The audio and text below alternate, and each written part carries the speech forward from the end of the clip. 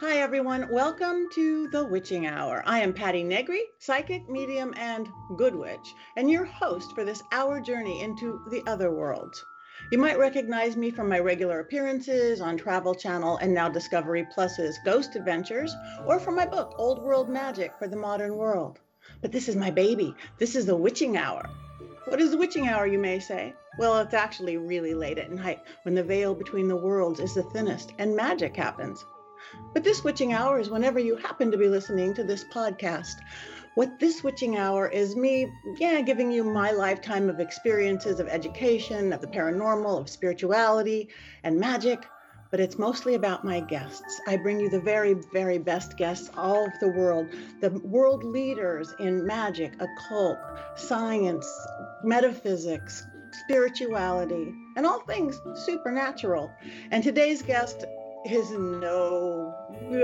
fits right into all of them, I must say, and I am thrilled to have her. I am meeting her for the first time myself. I have been so excited all week. Let me introduce you to Lilith Dorsey, M.A. Hails from many magical traditions, including Afro-Caribbean, Celtic, and Indigenous American spirituality. Their traditional education focused on plant science, anthropology, and film at the University of Rhode Island, New York University, and the University of London. And their magical training includes numerous initiations in Santeria, also known as Lucimi, Haitian Voodoo, and New Orleans Voodoo. Lilith Dorsey is also a voodoo priestess, and in that capacity has been doing successful magic since 1991 for patrons, is editor, publisher of Oshun African Magical Quarterly, filmmaker of the experimental film documentary Bodies of Water, Voodoo, Identity and Transformation, and choreographer-performer for jazz legend Dr. John's Night Tripper Voodoo Show. They have been committed to providing accurate and respectful information about the African traditional religions and are proud to be published Black author in such titles as Voodoo and Afro-Caribbean Paganism, 55 Ways to Connect to Goddess, the African American Ritual Cookbook, Love Magic, Orishas, Goddesses and Voodoo Queens, and the newly released Water Magic. I am proud to welcome Lilith. How are you? Great. Thank you so much for having me on, Patty. This is so exciting. I've been following you for a long time, so it's great to be able to be on the show. That is beautiful. And you are here from New Orleans, right? Yes. I finally moved to New Orleans after visiting 5, 6 times a year. I finally made the jump, so I'm home.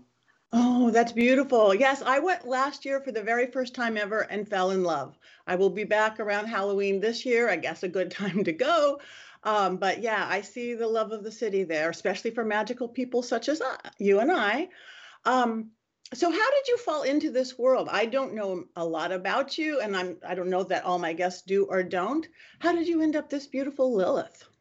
Well, people always ask. My parents named me Lilith, so it's not a name Really? I took or anything like that. So yeah, I was nice born Lilith. Yeah, right. They got that witchy name in there. So there was always this kind of sort of recognition of the spiritual, and both sides of my family have spiritual people going way, way back. Although I'm of a certain age, so they didn't talk about it the way young witches can now. And I'm really proud that this is the world we live in today, where people can just share their magic and their heritage and have it something that's going to be celebrated. Yes, that's beautiful. Also that you bring in, because I work in many different traditions and kind of throw them all in one big cauldron, I say, but you do the same thing, but you really like Voodoo and Santeria. How do you combine it? Have you created your own practice and belief system from within them, or pick and choose? I'm pretty much a traditionalist, so it was sort of circumstances that made me practice the way I practice. First, I joined my temple here, the New Orleans Voodoo Spiritual Temple, and I went on to open my own New Orleans-style voodoo temple with me and my godchildren. But over the years, things happened. I had a case where I really needed justice, and a good friend of mine was a La Regla La Cumi Santera, and she said, well, there's this thing we can do, and you can get justice in this situation if you initiate and we move forward. So I did. And it was kind of the same way, too, with my Haitian Vodou initiations. It was a really difficult time in my life, and I was teaching at a UU church in New England. And they said, we got this new minister at the UU church, and she's a Haitian Voodoo mambo. And she went to Harvard Divinity, and she's a drummer, and she's great. And her name was Bonnie Devlin, and she passed a couple of years ago, unfortunately. But just being there with her and being able to work with her in the tradition with somebody who was so close and so wonderful, it just, that's, you know, I didn't have a choice at that point, and I was really happy about it. So it was less of me kind of picking and choosing and more life circumstance that said, here's this person who wants to teach you and share their ways with you. And I was just so excited about that I could learn from authentic practitioners and now in turn teach my own students. That's beautiful. And I agree with you. I love that what the age has become, that it's okay to be outside spirituality and new real spiritual versus regular religions and things. And that you're bringing in so many that people do have such misunderstandings about. What do you think is the big, when people hear Santeria or Voodoo or all that, what do you think is the biggest misunderstanding of, you know, John Q. public? I think they think that it's evil, that it's less than, that it's sexualized, all these things that it really isn't. I mean, there is an element of defense magic because we're talking about something that was created and, you know, lived on through an enslaved people, through oppressed people, through colonized people. So obviously, if you're in that situation, you're going to have spells and rituals and magic that helps you sort of stay alive and combat that. So it does have those things more so than some, I would say, of the European traditions. But the reality of it is it's very strong emphasis on ancestors, on having the right character, on doing the proper thing for you. Everybody's different. And I think that's one of the reasons that it is the best way to learn is from a teacher, because they can show you that individualized attention and say, oh, you're a person who works well with this type of magic or this type of spell work or this type of training. And another person might be completely different. So it allows you to have that relationship that's also like a family. You know, you can depend on people, and in turn, you can help them out when they need help. Yeah, that's beautiful. So, and plus paganism in general, it's like we go inside, we figure it's not because somebody else is telling us this is right and this is wrong. It's learning that self-guidance of what to do and not to do. And that does take more than often reading a book. It's working with somebody to figure it out. But speaking of books, you have some amazing stuff out. Again, tell me about your latest book. My latest book is Water Magic, and that's published by Llewellyn, and it's part of a series. I'm not writing all four. I only wrote the Water Magic one, but that was the first one. And it was so much fun to write because I don't necessarily think of myself as a water person. And I think a lot of people are like that. There's one element they kind of jive with, you know, and I'm an Aries and I'm Libra rising and a Libra moon. So water is like, what? There's no water in my chart. But when I started thinking about it and writing the book, I realized I do have a connection to the Orisha Oshun. I'm a daughter of Oshun in the Lukumi tradition. So she's the river. She's the sacred energy of the river. So there is that kind of watery energy in there. If I look about where I live, I grew up in Brooklyn, right kind of on, you know, near the Verrazano Bridge, which is where the East River goes out and meets the sea. So there's this connection to water right there. Now in New Orleans, most of it's below sea level. I live right next to the canal, which is down the road from the Mississippi, which is about a half hour from the lake, which if you keep going the other way, it's the Gulf. So it's like there's just water everywhere. And looking into the book, it was fascinating because they wanted me to put together everything there is to know about water. So there's astrology in there, there's tarot, there's a whole bunch of different water legends from all different cultures. I was fortunate enough to have some guest contributions from a Taino elder who talks about Taino shamanism and the role of water in their culture. My dear friend, Witch Dr. Utu, wrote about the role of water and, you know, folklore in the Niagara region, because that's where they had their ritual drum group, the Dragon Ritual Drummers. So there was different people from all over the world that really came together to help me put this book together and share with everybody everything that water is. So it was fascinating. That is beautiful. As you say, you're not very much water, and I'm looking at this beautiful blue-green outfit, eyes. I see water everywhere. So with this book, so somebody going, okay, I need to know about this water. What would you, if you say water element, but versus the goddesses and things, what would people know about why they need more water in their life, in your explanation?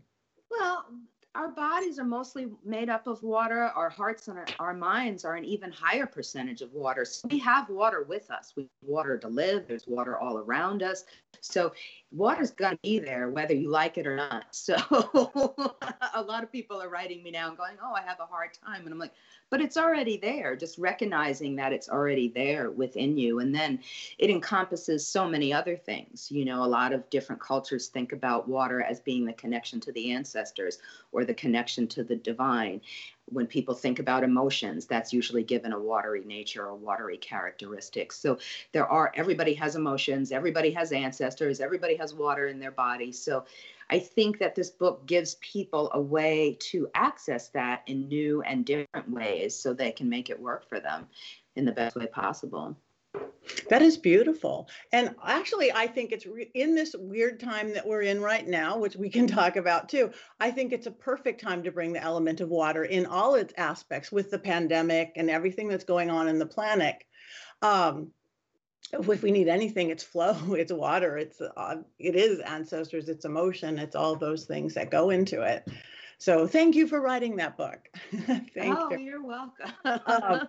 So what is your thoughts? Again, I'd like to get current on things of this year we've gone through. Do you think there's a bigger purpose there? Do you think how we're coming out of it as a humanity, as a spiritual being, not spiritual being? I would love your take on it.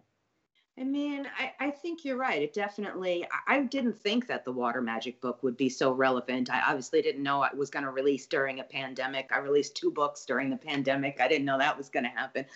But somebody said to me the other day, you know, this is a watery pandemic. It's spread by vapor. And I was like, wow, that's fascinating. I didn't even think about that, that this is the thing that is changing all of our lives in such a drastic way. But the one thing, you know, with all the things that have happened and all the tumultuous change and all the difficulties everybody's been going through, to me, I've just been trying to focus on what is it making us do differently. You know, a lot of us are at home, a lot of us are cooking, a lot of us are gardening, a lot of us are spending more time with our family, things that are really important and we didn't necessarily have time for before because we had to go do a bazillion other things. And I think these things are really valuable, and having everybody rediscover that, even though it was under difficult circumstances, I think should be considered a plus because we have so few things to be considered, you know, check marks on the good side of things these days. But this is one of them, you know, knowing how to make your own meals, knowing how to make your home sacred and safe, and knowing how to grow your own food and your own medicine and things that are beautiful. I think that's so powerful, and we should all celebrate that. I agree. Yeah. I think it was like a big wake up call. We just had talked about becoming numb and just asleep at the wheel. And it was just like, you know, slap on the face and go to your room and think about it. Oh, okay. What is important? Are we going to make it through this? So what was the other book you released during the pandemic? Wow, that's very productive. I know. I don't know how I'm doing it. The other one was Orisha's Goddesses and Voodoo Queens. And I'm so happy. I checked the other day. It's still #1 on the goddess list after 11 months. So that's amazing to me that people are really getting the message. And it's all about, you know, the divine feminine and how we can celebrate that and sort of unlearn all these things that the patriarchy has taught us for hundreds of years, and realize that it's not necessarily, you know, all the things I said about, you know, traditional religion. The divine feminine was seen as dark or evil or highly sexualized. Not that sex is a great thing. Sex is a great thing. But this was sex in a bad way. And I don't like that. I don't like that either. So it was about sort of reclaiming those things and learning the truth that was always out there, but that had been suppressed for so many years, and how to celebrate that. And that people are getting the message, that people are, you know, writing me, telling me that it changed their lives. They can really celebrate who they are. It's just so meaningful. And I feel so blessed and thankful. That's beautiful. So now somebody would go, what are Orishas? Orisha, it comes from, I have an anthro degree, so I have to go back to the linguistic. Good. It Go, comes go, from the go. words Ori and Sha, Ori means head in the Yoruba, and Sha, which is the root word for Ashe, which is like our universal life force, our energy, our spirit that goes through all things. So this talks about the spirit that sits on your head. So it's the energy that guides you. It's the energy that helps you. It's the energy that's always there. So we can recognize these forces and do what we can to work with them to make our lives the best possible lives we can have. That's beautiful. Beautiful explanation. So if somebody, again, people who listen to my show are seekers of some sort, they're different ideas of what they have. What would your best advice be? You are a teacher, you are a leader, you're an author, what is your best advice for somebody to figure out their path? They're sitting there going, I'm lost. I don't, whatever I grew up with believing maybe isn't working for me, but it's like being in a candy store and a kid, and I don't know what to do or where to go. I usually tell people to go to their ancestors first. Those are the people that loved them when they were alive. And I don't mean, crazy old uncle, whatever the hell his name is, who you didn't like. I'm not talking about it. I'm talking about going back hundreds and hundreds of years, those people that you maybe not even met, but they went through pandemics, they went through struggles, they went through hardships, and they can help you. They can help guide you. And something simple as setting up a space for them where you maybe leave them a cup of coffee or a glass of water and just go there and light a candle and think about the things you're really struggling with and ask for wisdom and guidance to be directed into the right place to find what you need. It's not always about what you want. Sometimes it's about what you need. And I think that focus is really important because people think they should. And I did it too when I was, 16, 17, 18, and I wanted to run out and learn everything and do everything. Sometimes things take time, and sometimes the same way you can't just get the keys to the car and drive. You have to take the written test, and then you have to learn how to 3-point turn. And even though cars do it for you now, but you still had to learn it, You do have to learn it because I don't trust that yet. I mean, I know, right? I'm horrible at it. So, but there's these things that you have to learn. Even if you've been doing it your whole life, you still have to learn this is the normal way of doing it. And then you can go off book the same way anything else is. Once you know it really well, then you can go off book. So I think in the beginning, it's about learning from people you trust, learning from good people, getting guidance from your ancestors. If you're really not sure, go to somebody you trust who's recommended and get a reading and see which way you should go. And then see what works for you. I would not have initiated with any of my teachers if it didn't feel like home, if it didn't feel like family, if it didn't feel like it was somebody I could trust, because I have to go to them when there's situations, be it, financial or health or romantic or whatever it is. Yeah, I agree. And it's creating what you said, that family again, that tribe, because we need that now because the old school way isn't working so much. 3 generations of family working together, mom and dad and grandparents and the kids, and they bring we don't have that anymore. So we're creating that, and I'm seeing it in so many ways, both spiritual and not spiritual, but people are creating these little pods of people and clans of people to support system themselves. It's true. I mean, some of us weren't necessarily given the best birth family, so we have to do what we can with our chosen family and our spiritual family and use them for support and guidance and assistance whenever we need it.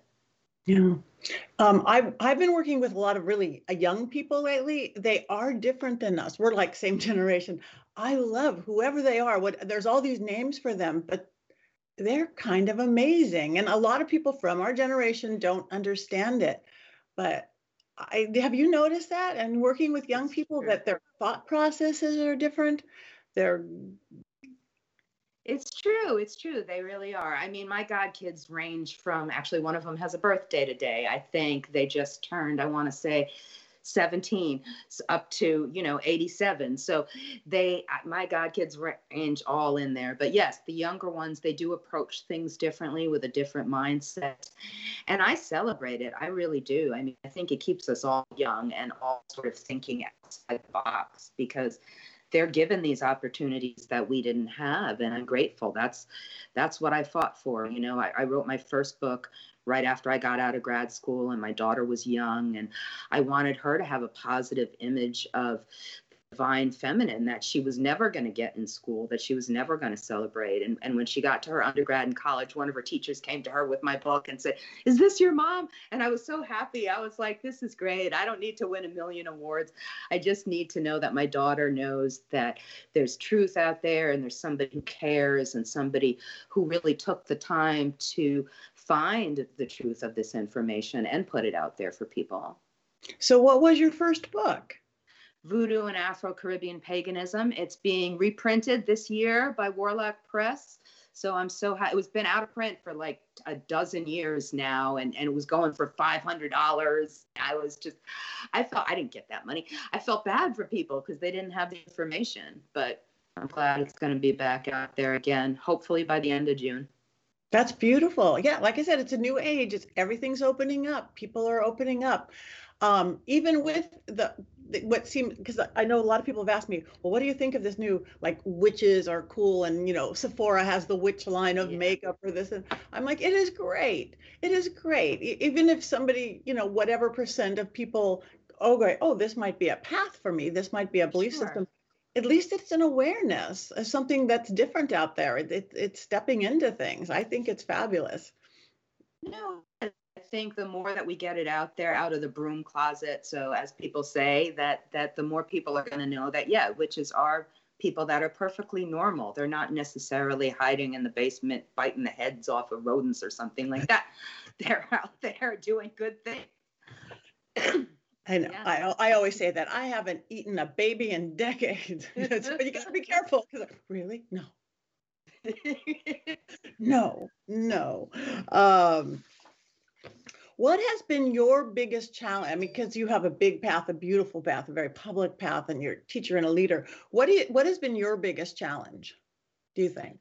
I think there's still a lot of stereotypes. I think there's still a lot of inequity out there in all the different circles that I travel, academia or entertainment or publishing, or, you know, it's always been a struggle for me as a Black woman. I talk about how I went to film school for my undergrad, and I went to NYU right after Spike Lee was there, and I was the only Black woman in a class of over 400 people. So it was a challenge to get my voice out there, and it's still, unfortunately, over 20 years later, a challenge to get my voice out there. And I'm not really sure why. I don't, you know, it's not because it's not there. I have the most popular voodoo blog in the world.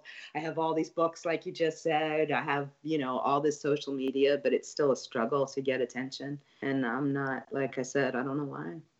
Yeah, well, we're getting there. Thank you. Up the mountain. See, I do understand that world, the film school world. I'm in Hollywood, and I grew up in the entertainment industry, and I get that world. And yes, it is still very off kilter, very off balance. They're working on it, both color and gender and everything like that. There's a new awareness. That's the first step. But the academia world, that's not my world at all. My very first coven that I was with for, oh my God, 2 decades, I think. They were all professors at colleges and things, and talk foreign language to me. I don't understand it at all. So how is it being you, this magical person in the world of academia? I think it was always a challenge. I think it's a challenge the same way to get, I don't know what word to use, because people said muggles is insulting. So I don't know, non-magical people. Okay. I use the word muggles. Is that insulting? People have told me it's insulting. I didn't think it was I wasn't using it in a bad, I was just using it to mean non-magical. But I think it's a challenge getting them to understand what it is we're talking about, and getting them to see things, or just have an open mind, really, because you have to have an open mind to do magic. So that was a really big struggle when I was in academia, just getting it out there and getting the information out there. And also just because a lot of what I study is an oral tradition. So it's not, I can't go back to hundreds of years worth of documents about these things, because it was, you know, marginalized, oppressed, and disadvantaged people. And they didn't have the resources that the patriarchy had to write history. So the fact that I was coming up with some of these things was always challenged on every level, because that's just not what they're used to. And that was a big change for them. And I still think, again, like it's not as recognized as it should be. I remember going to my reunion maybe 7 or 8 years ago, and me and my friend who also makes films, she's Puerto Rican, and we were there, and we were like, we're still in the minority ethnically. And we looked at the list of accomplishments, and my 5 books were not on the list, and her 2 Emmys were not on the list. And we went, wow, we're not even getting, we, between the 2 of us, we have all these fantastic accomplishments, and nobody's still even noticing. We're out there doing the work, and everybody else is bigging themselves up and getting written up places. That's amazing. Yeah. Again, long way to go. Yep. Definitely. But still, but you're doing it. What is again, a magical life? And I understand magical lives are the best. What do you think if somebody said, what is your most magical or inspiring? Do you have one incident, or whether it's with a student or a magical thing or miraculous, whatever? Do you have that story?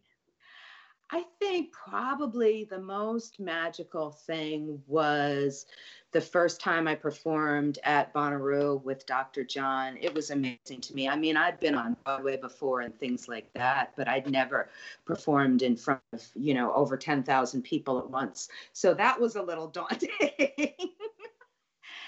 And he said to me, he's like, this was back in the Bush administration. He said, we're going to hex the president. And I was like, okay.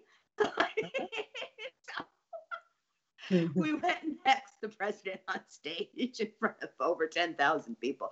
That was beautiful because I can dream big, but I really had never even imagined something as fantastic and amazing as that was going to be able to happen. So there were so many beautiful times with him, but that to me was just like a wow kind of moment. That is beautiful. Yeah, that's a lot of people. I've not done that many people. That's beautiful. Yeah, it was nice. Yeah. So I think, but yeah, there's a whole bunch of them. I mean, there's a lot of them have been happening even through the pandemic. Like I said, I got a letter the other day from someone who said they had borrowed my first book from the library and read it under their covers with a flashlight because their uber religious father would have taken it away from them. And then they kept it because... And I was like, don't steal from the library. But like the fact that she had kept it for 20 plus years and just hid it and cherished it. And it made her realize that she was really okay. I mean, I almost started crying that I could do that for somebody and I could make them feel okay and make them not feel this level of oppression that was coming again from their birth family. That's beautiful. Yeah. Don't steal from the library, but glad you. Yeah. Yeah, I don't even know if libraries are open yet here in Los Angeles. Oh, really? Oh. But we're coming back. So, because there's my neighborhood, though, speaking of libraries, and I'm just starting to put magical books around. We have little free public libraries. We build these little wooden boxes. We do too, yes. So do you do that? I love this trend in this modern technology. Nobody's off Zoom. Nobody's off anything else.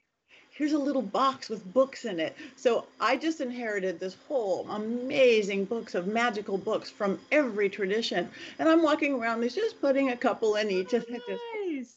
There's more than Stephen King and whoever else. That's beautiful. I did that before I moved. I moved from Brooklyn at the beginning of the pandemic, and I had so much stuff, and we were driving it in a rental truck down here. So I just went around and went to all the free libraries, and now my library spread all over. So, it's great. So you don't have to steal from libraries anymore. No. What would your advice? I don't know why I'm talking about young people today. I'm just got this young people. What would your advice for you're a very accomplished person and done what you wanted to do. But I remember being those preteen, early teen years. What would your advice for your 13-year-old self be, or the next 13-year-old down the street? Oh, let's see. Okay, first of all, it'll be okay. Because I think there's just so many things when you're young, hormones and life in general and struggles that you really, sometimes it feels like you're never going to get out of it. In Haiti, they have a Loa, which is the name for their gods, goddesses, spirits that are there. That's called Cousin Azaka. And Azaka is the field hand, and Azaka has to go out and work in the fields all day in the hot sun, in the pouring rain, and just keep working and working and working and praying that the crop is going to come in. And for me, that's what being a teenager is like. It's you're out there and you've got schoolwork to do, and you've got work to do for your family, and you've got work to do for your extracurriculars, and you're worried about getting into college.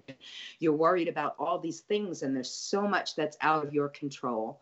And you don't even necessarily know if the harvest is going to come in. So my reminder for you is that the harvest is going to come in. And if you put in the time and the effort, whatever is right for you is going to come. Maybe you won't get into your number one topic of school, but maybe you'll get into your number two, and there you'll meet somebody who's going to set you up with the best job ever, and you're going to meet your partner, and you're going to meet all these wonderful people. So don't get so hung up on one specific outcome. Just do your best and realize that wherever you end up is the best place for you, because you don't know what the universe has in store for you. I mean, I was very hell-bent on going to the school I wanted to go to, but I just described my challenges, and I'm not so sure I wouldn't have been better off somewhere else necessarily. So you don't know. Yeah. I know that's not really inspiring, but that's what I got. No, that is inspiring, because again, certain things that I thought and I wanted and that were thrown in my face, I'm so grateful for years later. Mm-hmm. Oh, thank goodness I didn't get that or couldn't do that. I just changed everything in my life. So, it's just like, okay, I get it. So that was very good advice. Oh, okay. Well, you have a different perspective when you see it from this side of things. You know what I mean? You really do. My daughter was hell bent on going to Yale. She got into Harvard, but she really wanted to go to Yale. So wow. It was just like, what? But you never know. Now she's horrendously successful and very happy, and she loves where she is and what she's doing. So see, that works. Okay, I have a very big paranormal audience because of my work on Ghost Adventures and other shows. So what is your experience with other worlds, getting into the ghosty world and things like that, or belief system or system? I think I always knew ghosts were around. I'm sure a lot of people will understand when I say I had imaginary friends that I now know that were ghosts. Like 100%. I just thought, oh yeah, you're this person who lives over here in the dark corner of the basement, So I think that it was just sort of, I knew they were there. I always had a lot of people around next to me, close to me, family, friends, otherwise that had passed on. So I was I knew their energy was always there, even though they were gone. They would send me messages. They'd leave me things. They'd have poltergeist activity and knock stuff around if I wasn't paying attention. So I just sort of, I guess, in a way, learned how to fix, I guess that's the best word, because that's the hoodoo word for it, fix the environment so that the energies that I wanted to come through, when I was eating breakfast came through, and the ones I didn't want to knew that they had to wait till later or to, go somewhere else. So I think that just we ended up in an agreement the same way I have an agreement with living beings that I can see, that's just how I work it out. That is perfect. And that's exactly where I was going to go next, because what I noticed is that in activity, like the veil between the worlds is thinning now for whatever reason, whether it's astrological or whether it's the age we're going into, it seems to be getting more active and more people are getting concerned at what's going on. In your work, do you help with people get ghosts and spirits in line and clearings and things like that? Yeah, I do. It's more individual based. We're less about the spirit and more about the person. Like, why are you having this spirit contact? What do you need to do in order to help yourself? Which works well with the pandemic because, normally I would have to go to somebody's space to clear it out or something like that. But this is more of how people can be empowered to do these things for themselves and take care of those things for themselves. Like, obviously, if you need to bring in the big kahuna, then you need to bring in the big kahuna. But there's a lot of little things that I recommend for people, things like salt water under the bed if you're being plagued by nightmares or visits in your sleep and stuff like that. that people can do as a just sort of temporary kind of thing to make things better. Because if you can't get a good night's sleep, then you're not going to be any good to yourself or anybody else. So that's usually the first thing I do when we start getting these things together. But yeah, I help people. Usually we do readings first and just figure out what's going on. Yeah, good. Me too, because I've noticed that too. Same thing. Individual working from the person out, and then just teaching them again that to not give their power away to whatever it is, whether it's spirit world or other people, because that's the biggest trait I see that one of our human weaknesses is that we give our power away all the time. It's true. I think that we have preconceived notions that it's hard to get rid of, and I think that you bring your own self to the table and those ideas, whether you realize they're there or not. But one of my god kids said to me once, what do you do if somebody came over to play D&D and they invited Satan into the living room? And I was like, what? It's like, who's in your living room? But when we uncovered it, we realized he had all these preconceived notions about what that meant and the power of this person, and not enough faith in his own power to protect his space, so where it was kind of funny to begin with, it really did become a situation where I could explain to him, wait a minute, you've put down salt, you've put down black salt, you've burned incense, you've smudged, you've Palo Santo, you've done all of those things to protect your space. So just because you have somebody say something that freaks you out a little bit, that doesn't necessarily mean all of that went to crap. Right. You're a strong person and you can trust yourself in that situation, and don't have this person over anymore. Exactly. Yeah, again, it's giving your power to that person. Then we do it to people, belief systems, fear, all that things. We have a few more minutes left. Yay! So what's next for you? Do you have any projects or anything you're excited about, or anything we should know about? I do. Well, like I said, there's going to be the reprint, which is going to be called Voodoo and African Traditional Religion. I got to go out in the swamp with my machete for the cover photo shoot. That was wonderful. We put in a whole new chapter about protest and protection, in the wake of the Black Lives Matter movement. So there's a whole real section about people of color and LGBTQIA people who are out there and their lives are really threatened, just trying to struggle to get basic human rights. And I thought it was very important for these times to include a chapter about that. So I'm excited about that. And the other thing I'm excited about is I'm opening a Voodoo B&B here in New Orleans. So it's going to be kind of like a living museum with a whole bunch of magical stuff. And people can come and stay, and they can book a reading, and they can stay, and they can just enjoy the city. So I'm excited about that too. That is beautiful. That is, wow. And do you know when that's going to open yet? I'm hoping it'll be open by the end of the summer. Nobody wants to stay in the summer anyway, so it gets hot down here. That is beautiful. Yes.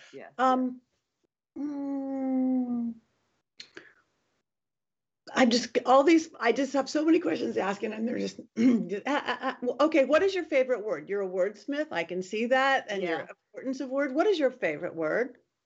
The first thing that came to mind was copacetic. It was invented by Louis Armstrong. Was it really? Yes. That's a good word. Yeah. Okay. That's a good question, and that's a great answer. Yeah. It's copacetic. Yeah. Copacetic. And Louis Armstrong invented it? That's what I heard, I mean, I don't necessarily know if that's true, but I have read that in more than one place that he invented that word. Wow. Wow. So how is important, again, obviously, Dr. Jean, is music to you in your life, I love music. It's funny. It's always one of those things that I thought I was not good enough, even though I grew up singing on Broadway, and a couple of the people, it was a children's theater group, and a couple of the people in there have gone on to win Grammys. And at the time, I remember them both thinking that they didn't sing as well as I did. So it was like, oh, wait a minute. So it's just always been there, but I consider myself more of a dancer. That's just how I process information and express myself to other people and things like that. So I didn't really sort of take up the music side of things. But it's always been there. I've always been around musicians. I mean, working with Dr. John Mack was one of the most beautiful experiences of my life. Being able to bring the history and the magic of the New Orleans voodoo dances to the stage with him was just phenomenal. And the people that I saw and the people that I got to meet were really fantastic. No offense to his son or his granddaughter, but he was like a dad to me. He really was. And he was just so much fun to be around and to work with. And like I said, I've worked with other musicians over the years, and there really is an interplay, I think, because that's where rock and roll comes from, rock music. These are the rhythms people have been playing for hundreds of years, and they really do move people. A lot of different I ways. agree. And I think dance is part of music. Again, it's that, to me, music in all of its forms are the purest form of magic, are the purest form to connect to spirit, whatever that is. And you don't have to have spirituality or religion to do it. It's just, I am married to a drummer. I am a former dancer. Nothing like your kind of a dancer, though that is, I love moving with spirit. But my claim to fame was I got to dance with Gregory Hines. Oh my gosh, that's amazing. I met him when I was a kid. Me too. I was a tapper. Tap was my strong suit. So, but it was like Gregory Hines. And I did this movie with him, and he wasn't even dancing in it. And I was, hired by somebody else, choreographed by somebody else.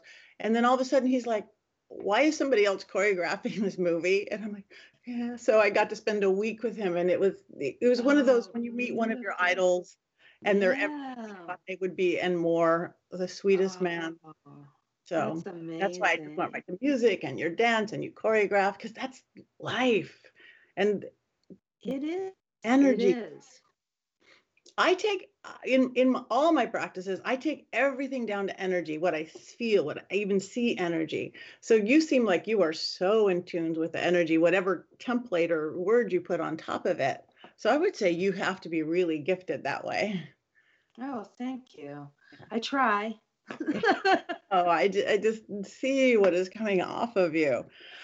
So if people, and they're going to, want to get a hold of you, how is the best way for people to find you, Miss Lilith? They can check out my website, lilithdorsey.com, and I hope they also check out my books and my blog, Voodoo Universe. So there's lots of stuff on there for free, and I hope everybody checks out the website, because like I said, they can get a hold of me there if they need a reading or if they want to see where we're starting with public appearances. I think I have one in August and one in September. So we're starting getting these things back on the calendar again. And as I said, hopefully the B&B will be up soon too. That is beautiful. Well, I plan to be in New Orleans in October for an event. I'm going to come see you. I want to come check out your B&B. And I'm starting to travel a little bit too. I've got, in a couple of weeks, I'm going to Salem, my very first trip to Salem. I'm really excited to do little events are just popping up, humans coming together for the first time. So no, it's beautiful. It's beautiful. So before we go, again, I am just so impressed with your energy, your knowledge, your depth. Any last words of wisdom you want for my beautiful witching hour folks out there? Just stay true to yourself and love each other. There we go. I know it sounds trite and silly, but it's important. Yeah, I think that's number one of everything. It's love, just love. Yeah. Well, thank you, Lilith Dorsey, for being a guest on The Witching Hour. I hope to have you back, because I do have a list of like 48 things, funny, good. Yay. I would love to. Thank you. And everybody else, please check out Lilith Dorsey, her website, the blog, Voodoo Queen. There's magic right here in this beautiful human. And a lot of water. With fire, you've got it all. So my name is Patty Negri, and you have been listening to The Witching Hour. Come back next week.